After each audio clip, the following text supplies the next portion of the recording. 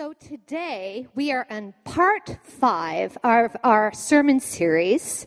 And today Charles is going to be sharing with us how we can move towards Jesus in our life. So let's welcome Charles. Thank you, Sarah. Welcome, everyone. Happy Labor Day. Well, it's good to see you here, right? It's great.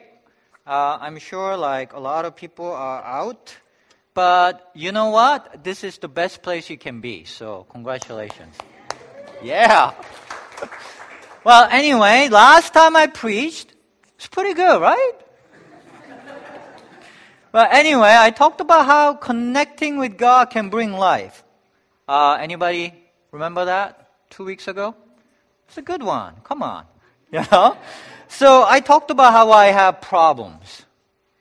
You know? I talked about my tendency towards anxiety and how easy it is to bring tomorrow's worries into today and just suffer about things that even hasn't happened yet. You know? And how life can get so unpleasant. But when I turn to God, God breaks in. He breaks that cycle. When I hear His voice, there's a remarkable change in the trajectory of my experience of life. Now, when I say I hear God's voice, I don't want to come across like some cultish guru or some crazy person that's going to lead you down the bad path, right? That's not what I'm talking about. I don't hear God's voice like some outside voice that thunders like, this is God. Listen to me. You know? I'm not hearing God's voice like, this is for sure God's voice. You gotta do this. No, when I hear God's voice, it's like a thought that drops into my head. So I cannot be sure it is God. I wouldn't try to lead anyone, because I can't ever be sure. But I say it is God's voice because it's not like the usual thoughts rattling around my head. You know what I'm talking about? You guys all familiar with your own voice that rattles around your head? There's a pattern to it. There's a tone to it. There's a usual kind of stuff that comes up. But when this voice speaks, it's radically different. It's completely different than stuff that I would say to myself. It's coming from somewhere else, and it has a remarkable impact.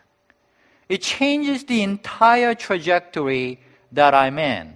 I'm very good at running down all the implications and ramifications of choices and life and what could happen. I was trained for it, you know. I was talking with John, who was trained in the same kind of program, and we're very well honed in kind of going down the rabbit hole of what can go wrong and what is all wrong with life. And you can just sit in there and be very miserable. But when I hear this voice, it changes the trajectory towards hope, towards life, towards what is right. And I feel lighter. I feel a sense of connection with God and life. I feel better, and it's just a much better way of life. So trying to hear this voice, it's like prescription drug, you know?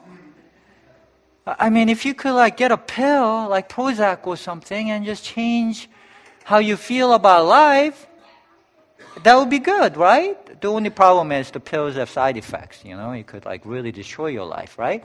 So you don't really want to do that, except hearing God's voice actually has incredibly positive side effects. And so it's good in every way.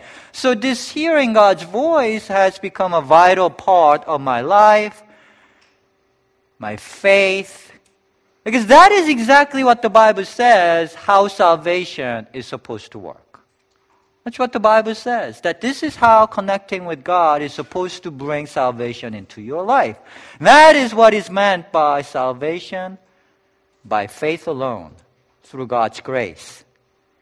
So that it's about what God does rather than what we do. That salvation isn't about trying to be good with our own effort. It's not about trying to obey God's laws. That's old covenant. That's salvation by works. In Christian faith, everything to do with God shifted with Jesus and the cross, and that's why we call this new covenant. Something changed from old to new fundamentally. Very different. And that difference is captured by this passage. The days are coming, declares the Lord, when I will make a new covenant with the people of Israel. It will not be like the covenant I made with their ancestors, declares the Lord. I will put my law on their minds and write it on their hearts. I will be their God and they will be my people. No longer will they teach their neighbor or say to one another, know the Lord, because they will all know me, from the least of them to the greatest, declares the Lord. I've talked about this before. It comes up a lot because it's really the only passage that talks about new covenant and how it's different from the old, and it's a critical passage. And what it's saying, that difference is that we don't have to tell each other to know God's ways anymore, and that's a remarkable prophecy because old covenant, it was all about a rabbi or a priest studying the Bible and finding out about God's ways and telling people, hey, here's God's ways. Obey God's laws. Do this, do that. And this is saying, no, that's not going to be the case anymore. That's a remarkable declaration. And this prophecy was fulfilled with the birth of the church described in Acts 2. In the last days, God says, I'll pour out my Spirit on all people. And Peter declares that has happened here. And that is what church is for. Spirit of God on all people everywhere. That's the basis of faith now. And so it's now all about turning to God's Spirit and seeing what God does. That is salvation by faith. And this is why Christian faith is not just a sect of Judaism. It's a different thing altogether. And that's because of this. But the problem is, vast majority of people still think of Christian faith in old covenant terms. This picture comes up a lot in our church. It's this bounded set mentality. People think Christian faith is all about believing the right things and behaving the right way. So it's all about knowing that boundary correctly and telling each other to stay inside. Telling each other, hey, this is God's way. This is the boundary. Stay inside. Now, that's what Christian faith is perceived as. But isn't that exactly how the Old Covenant worked? That's all Old Covenant. That's salvation by works, if we think of it this way. Faith means trust in God. So that's why we say there's a better picture to capture the new covenant mentality, and that we call that center set, where the Spirit of God is poured out on all people, and we're trying to turn our arrow towards God. Spirit of God is poured out everywhere. Caroline preached about that last week. And so it's about trying to recognize that Spirit of God and seeing Him at work, salvation by faith. God changes our trajectory like the countless stories we share here. That's salvation by faith. So I just recapped last 2 weeks' sermon. So this was Cliff Notes version of last 2 weeks' sermon. If you missed it, I really recommend you listen to it. Our sermons are on our website, iTunes, app. It's everywhere. So go ahead and listen to that. It was a good 1-2 punch about this topic. And what I want to talk about today, really, is whenever we talk about this center set, new covenant faith, the biggest question and pushback that comes up is, what about sin? You know? Because center set, it feels like slippery slope. Well, if we say Spirit of God is everywhere, you know, what about having standards? What about having commitments? It's a lot easier for a human mind to grasp the concept of a box, a bounded set, you know, a box, a circle. It's simple. It's in or out. It's good or bad. There are standards and commitments that define this boundary. And that's easy to grasp And it's comforting, especially in church settings, to have clear boundaries that tell us right from wrong. So when you come here and listen to someone like me, you have this expectation that someone like me will tell you what's right, what's wrong, do this, do that, in or out. It's easy, it's clear. We want to hear things like stealing is wrong, lying is wrong, betraying people is wrong, sleeping around is wrong when you're married. And of course, I would agree with all that. Who would not agree with stuff like that? But if we get rid of this box and start talking about sin or said, that can feel really threatening and confusing, because how do you handle sin? How do you tell people this behavior is wrong? And say this is not good, because we see so much bad behavior out there, right? A box is very useful. Hey, here are standards. You are outside the box. You're doing wrong. Very clear. You get rid of that, and we go to something like Santa said, where the Spirit of God is poured out on all people everywhere. That just feels confusing. How do you there's no clear lines here. Is there any meaning to commitments? Is there any meaning anymore to call someone a Christian anymore if Spirit is poured out everywhere? So people have asked, why be a Christian if it's all like this? If, it doesn't matter, there's no line in or out. Why be a Christian if Spirit of God is poured out everywhere?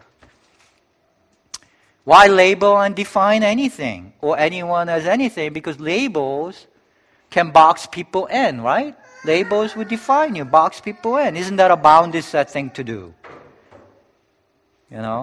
And people have asked, why does this church have river partners?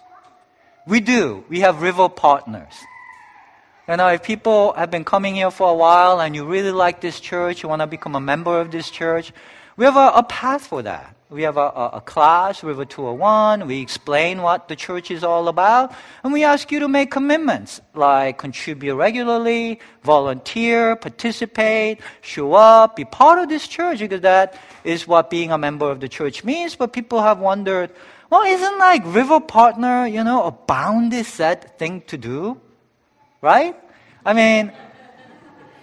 It's right? You're in or you're out. You're a river partner or you're not. If you make these commitments and you do them, you're a river partner. If you don't do them, you're not a river partner. Isn't that such a bounded set thing to do? And you talk about Santa said, you talk about New Covenant faith, and then you have things like river partner. What is this?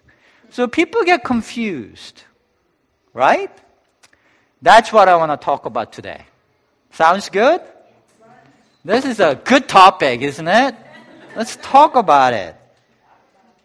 It's a good question.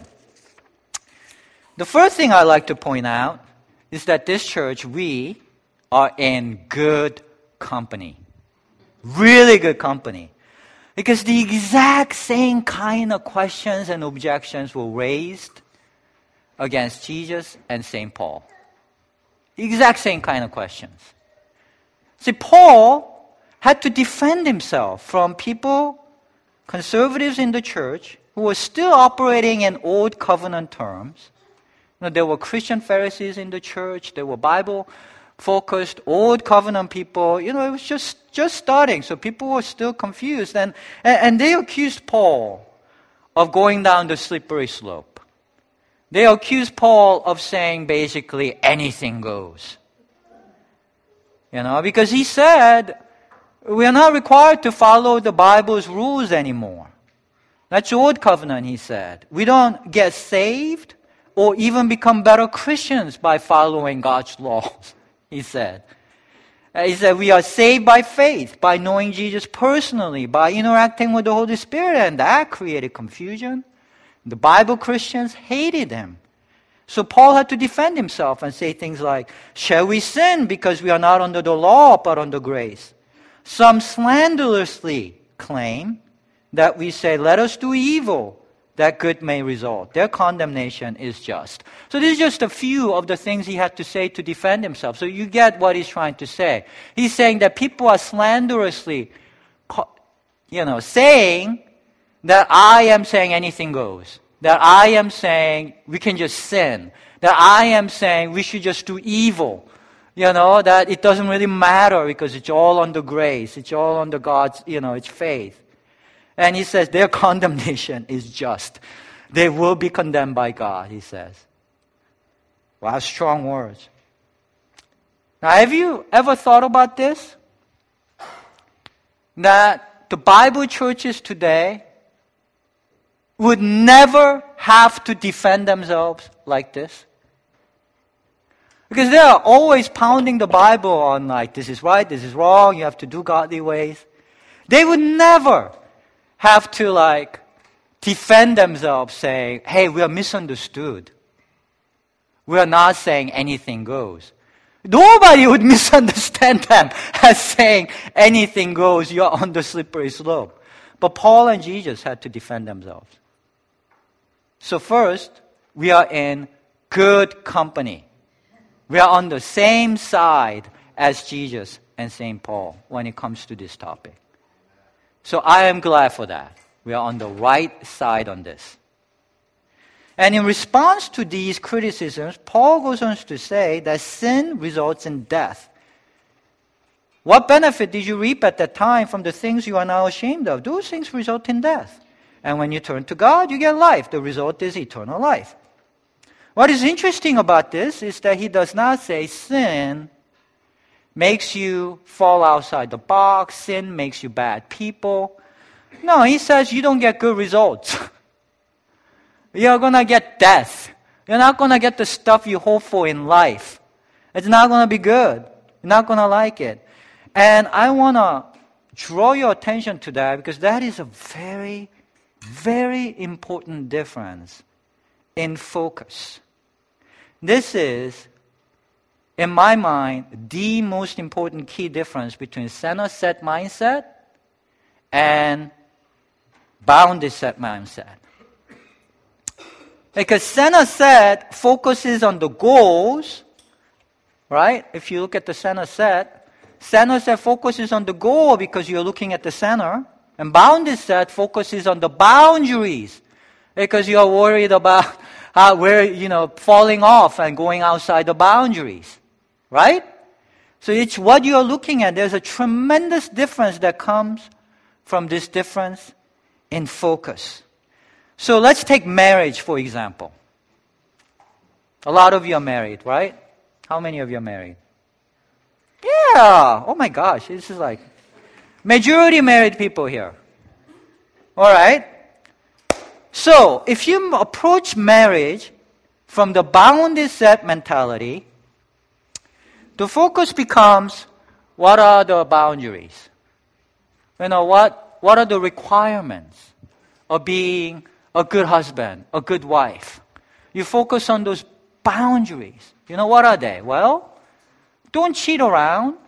If you're married, you made a commitment, you shouldn't be sleeping around, right? You should bring home the paycheck, right? When you get a paycheck, you shouldn't just go to a casino and just blow it all. That will cause some issues in a marriage, right? That's a requirement, right? You should help out around the house. If you're a husband especially, you should help. You should help raise the kids. You should help out around the house. It wasn't like that 50 years ago. The requirements kind of change over time. But whatever the boundary is, imagine if I'm focused on the boundaries, right? So my goal is to stay married. So I want to be a good husband. So I don't cheat. I help out. I'm well in the box, I can start to coast, right? I can tell my wife, you know what? I took out the trash twice this last week. What more do you want? Come on, I'm in the box. I'm in here. I'm in the fat middle of the box, right? I don't sleep around. What more do you want? I'm in the box. I would get worried about marriages that operate like that, right? Where do you think a marriage like that will go? You know what I mean? I think they will need like marriage counseling. You do that. That's not going to go well. That's a problem. Because, you see, you should not get married with the goal of staying married. You know what I'm saying?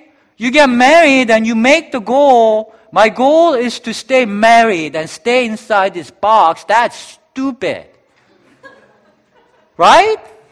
People, you should get married for like lifelong love. You know? There's a purpose to marriage that goes beyond just staying married. I mean, you should like hope for like a good positive shaping of your soul, lifelong companionship, love. You know, there are all kinds of things, right? Life-giving marriage has this intrinsic center, a goal that you get married for. And you lose sight of that and you start like thinking about that just doesn't work. So if you approach marriage from the center set mentality, you know, where the center, the goal, the focus is, look, you know, I got married for these goals, not to just stay married, then your focus is now away from the boundaries to the center, to the goals, and you just have to keep working at it. You can never ever coast. If you have your focus on the center, then you cannot ever coast because you just have to keep working at getting at the stuff you wanted to get at from being married. As opposed to coasting because you're like, oh, I'm doing pretty good, I'm measuring up. You see the difference? Right? It's a huge difference what you are focused on. It's a lot bigger difference than you might think. Are you focused on your goals or the boundaries? That's a critical question. Of course you try to keep the basic commitments like not cheating. But if you focus on that, that's not going to go to good places.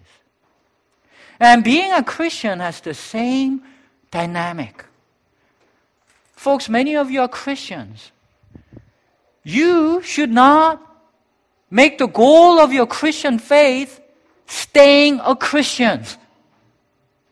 You should not make the focus of your faith, I just want to be a good Christian and stay a good Christian.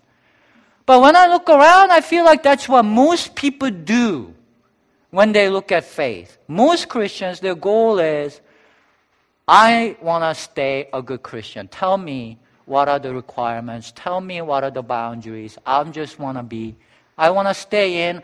I don't want to stray off the box. I want to go to heaven. I don't want to go to hell. You know, tell me what it takes to be a good Christian. And that becomes the goal for many people. And I say that's stupid. There's a purpose to being a Christian that goes beyond staying a good Christian. There's a reason for being a Christian. It's for connecting with God. It's for a life in all its fullness. It's for promises that God has made. If you turn to me, all this great stuff will happen. Your life will all of a sudden have purpose that goes beyond things that goes up and down in life. You will have strength. You will have guidance. Your life will just expand. Heaven will start to come into your life. And those are the reasons why those are great things that every human being wants in their life. And so we should never coast. We should always keep working at it. But in Boundary Set Old Covenant faith, it always results in coasting. It always does. Because in the Boundary Set Old Covenant faith, the closer you are to God, easier it becomes to just coast. Let's say you are in the fat middle of that box. You know? In today's terms, you're straight, white, male, married, going to church, you tithe, you've been a Christian a long time. Maybe you become a pastor like me even. You know, so those of you who've been at this for a long time, how many of you have been a Christian for more than 10 years? Many of you. So you can relate to all this. I mean, it's become habit, right? It's not that hard to be a Christian, right? Come to church, read the Bible, we pray, we give. How hard is that for you? I mean, it's just like it's part of life. You just do it. It's not that hard, right? You just do it. It's habit. You're in the fat middle of there, and you just coast. You know, you don't have to. You take out the trash, do the dishes. You don't sleep around. Maybe when you are like 20 years old, maybe you were tempted. But you're now like 55 years old, 60 years old. You just don't have hormones anymore. Right? I mean, I'm getting up there, and I just think, things are different. You know what I mean? When you're like 60 years old, it just is not the same. Trust me. It's not that hard to like not sleep around, guys. You just don't have any energy. Yeah, I don't know. Nah, I just want to stay home, watch a good movie. I mean, that's not that hard. Right? And so you just coast. And that's not what Jesus said about how faith works. Jesus said, from everyone who has been given much, much will be demanded. He talks about things like this all the time. He talks as if the longer you've been at faith, the harder it gets. More is required of you the longer you've been doing it. It should get harder for you, and that's true in any relational dynamic. That's not true when you have to measure up. That's not true when you have to pass a test. That's your old covenant. You pass a test, you measure up. Then, someone like me, if 60, 0 to 100, if 60 is the passing, then I'm at like 95, I'm good. It's going to be a long time before I get a failing mark. That's your old covenant. But in relational dynamic, in new covenant, it's all about personal relationship with the living God. In every relationship, that's not how it works. Like for example, let's say you just started dating, right? And your date cooks for you. Oh my God. That's great. If a guy, ladies here, single ladies, if a guy goes on, you go on a date a few times and you like him and he cooks for you. Right? Wow. That's a wow, right? Correct? A gal or girl, it goes both ways, woman or, either way. Now let's say you've been married for a while and your spouse cooks. Oh, come on. That's nothing. Right? Right? I mean, to get on wow, you need like, at least you need some candles. I mean, when I need like surprise dessert or, you have to like, right? Right or wrong? Doing the dishes, does that like get a wow? Well, for you, my friend, you gotta work on this. Santa said, my friend, gotta like work. Right? In every relational dynamic, you cannot coast. Even if the higher you are scoring, it gets even harder. Santa said captures that beautifully. If I can see that. If you're far from God, you just started out thinking about God. You never prayed before, and you pray. Or you check out a church, right? You turned your arrow. You're moving towards God. God loves that, right? But let's say you're very close to God. You've been at it a long time. Okay, so here's the center, and now you're close to God. And you're coming to church once in a while. That takes you away from God. The same angle. From far away here, they're like going like this, and they move like this, they're moving closer. The same angle, if you're closer, moves you away from God. You see that? So someone like me, it's not enough to just come to church. It's my job to come to church. That's not gonna cut it. Right? It's more is demanded of me to get there. Whereas in Bounded Set, it's impossible to capture that dynamic. The more you've been doing it, the easier it gets. It's the opposite setting. It's a wrong mindset.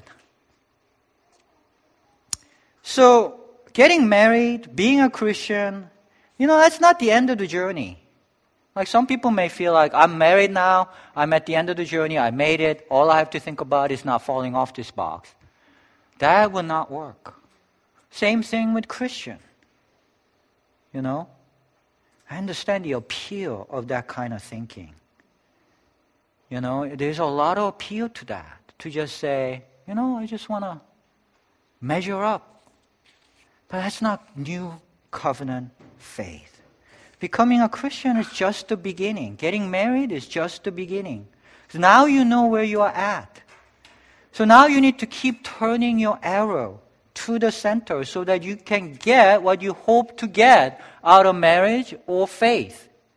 That's what you signed up for. So New Covenant does not mean anything goes. It's the opposite. Son of Set doesn't mean we do away with definitions like being a Christian or being a river partner, because to turn your arrow towards the center, you have to know where you are at.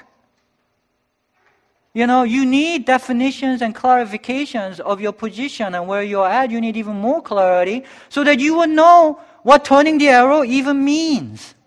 So for example, a married person who dates multiple women, that's a problem. That's sin. That's destructive. It will result in death. Whereas a single person, as long as it's not simultaneously dating, I would encourage you to date. Now, this is your pastor, okay? So go ahead and date. Go and date a lot of people. That's fine. Right? That's good for you, in fact. So it all depends, right? Dating is not sin or not sin. It depends on your context. If you're married, that's a problem. If you're not married, that's a good thing. So you have to know where you are at to even know what turning the arrow means towards life and towards God. And so we want to clarify and define our positions. We want to define your commitments. That's helpful. All this is to say the difference between Bounded Set and Son of Set is in the use of clarifying and defining. It's not that Son of Set doesn't clarify and define. It does. But it's just, the difference is, how do you use it? And what are you looking at? Are you looking at the goal, the center? Or are you looking at the boundaries? For example, AA groups. I love AA groups. Alcoholics Anonymous, they're wonderful. And they require all members to say, hi, I'm so-and-so, and I'm an alcoholic. Whenever they meet, before you can say a single thing, you have to say, I'm so-and-so, and I'm an alcoholic. It's a very clarifying and defining statement of who they are. But it's not Bounded Set. Do you see? Because that statement is not meant to draw the box and say who's in, who's out. In fact, it's exactly the opposite. That statement blurs the boundaries. Because you have to say, I'm an alcoholic, whether you fell off the wagon last night and got roaring drunk, or you've been sober for 30 years. It doesn't matter. They don't care if you fell off the wagon or not. You have to say, I'm an alcoholic. That blurs the boundary, actually. I mean, shouldn't it matter what they have done? No, it doesn't.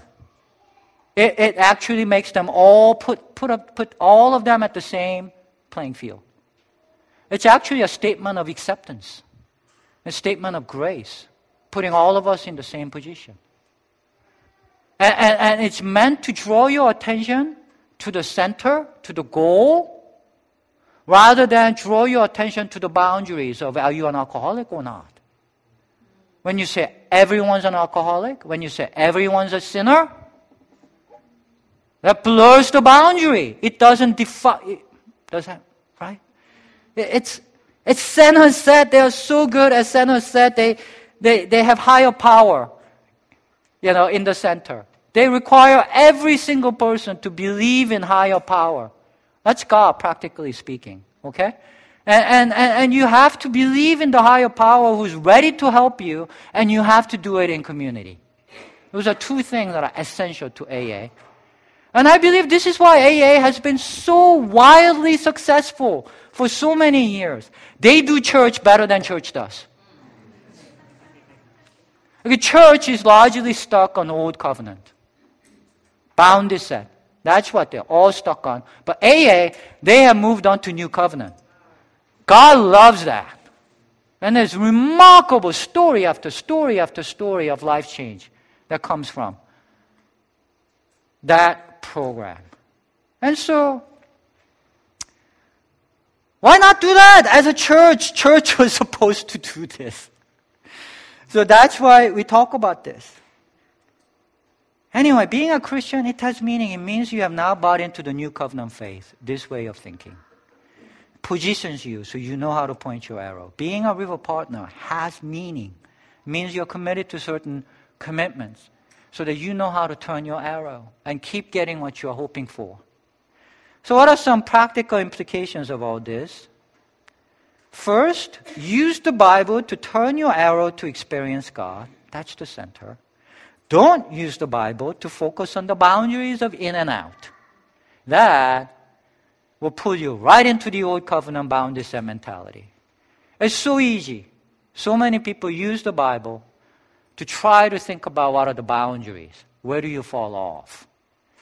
But as I talked about and preached so much today, that will not be good. Don't look at that. Bible is meant to connect you to God. That's the purpose for its existence. It's not an end in itself. Don't use it like some kind of weapon. And hurt people, categorize people. Yes, we talk about sin in New Covenant context. Anything that turns your arrow away from God is sin. But sin in New Covenant faith is always personal and contextual and positional. You have to know where each person is. They are not to be applied universally or, just indiscriminately. You have to know each person's story. What is sin for one person is not sin for another person. Getting drunk, out of control, will result in death. It's sin. An alcoholic getting drunk and getting out of control, that's sin. But Jesus also drank so often. Now he was accused of being a glutton and a drunkard. And he admits it. He says, I'm accused of being a glutton and a drunkard. I came to you and you called me a glutton and a drunkard because I eat and drink a lot. Was Jesus sinning when he drank? No, because he didn't get drunk. He didn't go out of control. It's two different things. It depends on context, right? Depends on the person. So all these people ask, is this a sin? Does your church consider homosexuality a sin? That is not a question we can answer. Not in New Covenant. I have to know the person really well.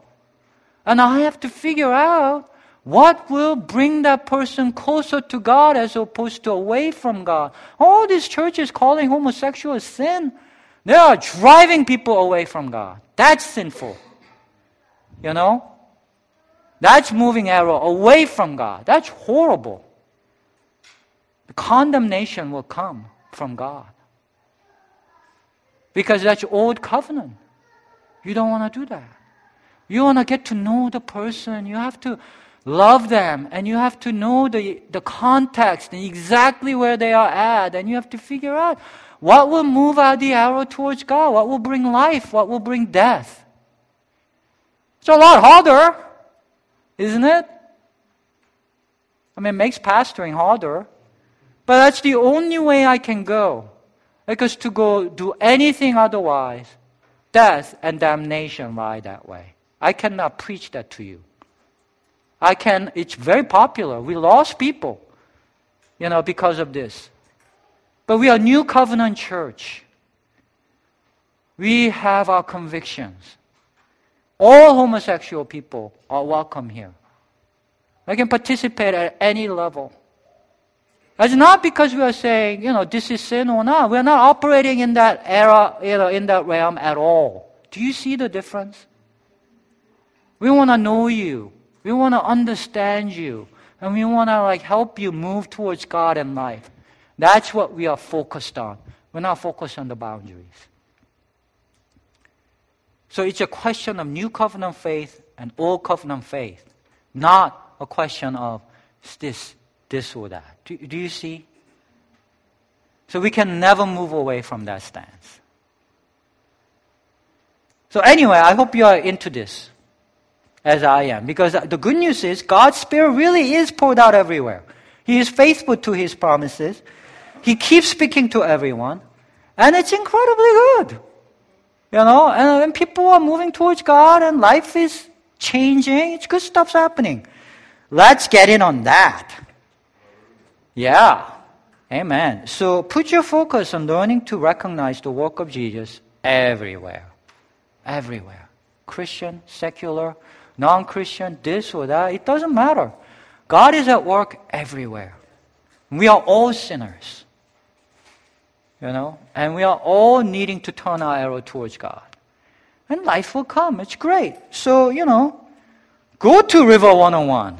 If you've been coming recently, this is new to you, go to River 101. Find out, how to get involved, because we have to do this in community.